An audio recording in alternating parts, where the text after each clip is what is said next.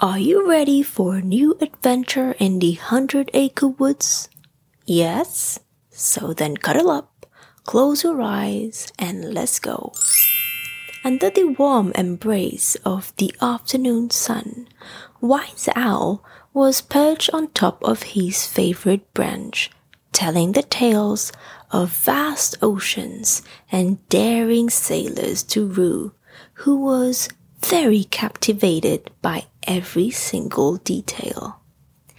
"These sailors," Owl began, his voice deep and enchanting, "would embark on treacherous journeys, battling fierce waves and the most strong winds."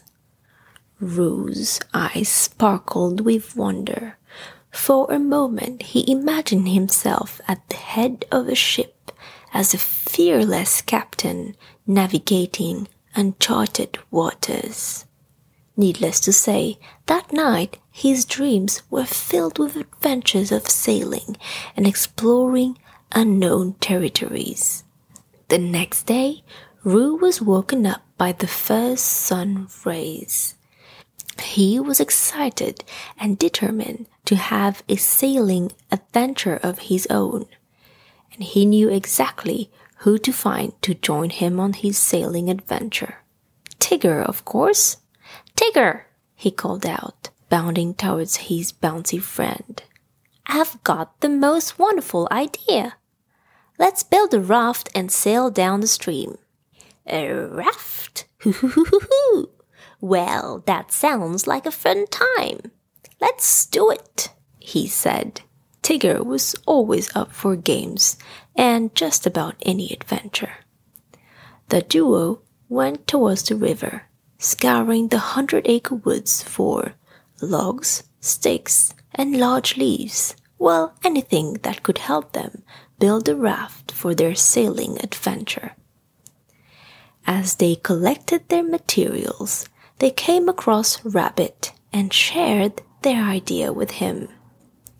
"I see. Well, if you want your raft to make it through the river, you need to make sure it is sturdy enough. Let me help." Always one for the meticulous planning, Rabbit quickly sketched a design. "This," he said, pointing at his drawing, "will ensure your raft is safe and solid." Soon enough, the other friends of the 100-acre woods had gathered near the river to help their friends set sail. Eeyore and Piglet were carefully weaving the leaves and twigs following Rabbit's sketch, and Pooh, ever so helpful, dabbed some honey here and there, ensuring everything was glued together just right. "It just amazes me how honey can have so many different uses. It's quite magical, really," marveled Pooh. After a couple of hours of teamwork, their masterpiece was complete. "All aboard! It's time to set sail!" cried Roo, as he and Tigger hopped onto the raft, one after the other. And off they went, carried away by the gentle stream. Roo was thrilled. He was living his dream. Their cheerful laughter echoed through the woods, and the friends on the shore of the river followed along as they drifted away slowly. But as with all adventures, challenge awaited. The gentle stream soon turned restless, its currents surging, gearing them towards a looming waterfall. The raft picked up speed. "Hoo-hoo-hoo-hoo-hoo! There seemed to be a waterfall in front. That can't be good," announced Tigger. "Whoops! We have to steer away, Tigger," Roo said, slightly anxious. Tigger, with a determined gleam in his eyes, used his tail as a rudder, while Roo held paddling fearlessly. But the currents were quite strong, and they would need more help if they wanted to steer away from the waterfall. The friends on the shore tried to think of how they could bring their buddies back on the shore safely. Pooh, with his heart pounding, picked up a long branch. "We must help them. Let's use this branch to stop the current and get them back on land," he declared. Joined by Eeyore, Rabbit, and Piglet, they managed to place the branch right before the waterfall, therefore softening the currents.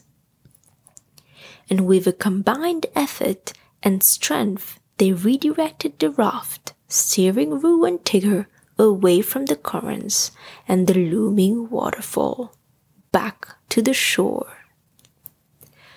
A relieved Roo and Tigger disembarked, their legs slightly wobbly, but their spirits high. "That," Roo panted, "was a bigger adventure that I had bargained for. Ooh, I am happy to be back on land," exhaled Tigger. Their friends hugged each other. Roo and Tigger were very grateful for all the help that brought them back on land. They did not know what they would have done without their dear friends. "Every adventure," Al started, "brings lessons. Today, we were reminded of the importance of preparation, teamwork, and looking out for one another." That evening, the friends gathered at Kanga's place. Roo's mommy had prepared freshly baked treats for everyone to enjoy to end the day on a sweet note. The house was filled with laughter and heartwarming recounts of the day's rafting exploits. The 100-acre woods, once again, echoed with tales of adventure and friendship. On this note, good night, sweet dreams, and see you very soon for more adventures in the 100-acre woods.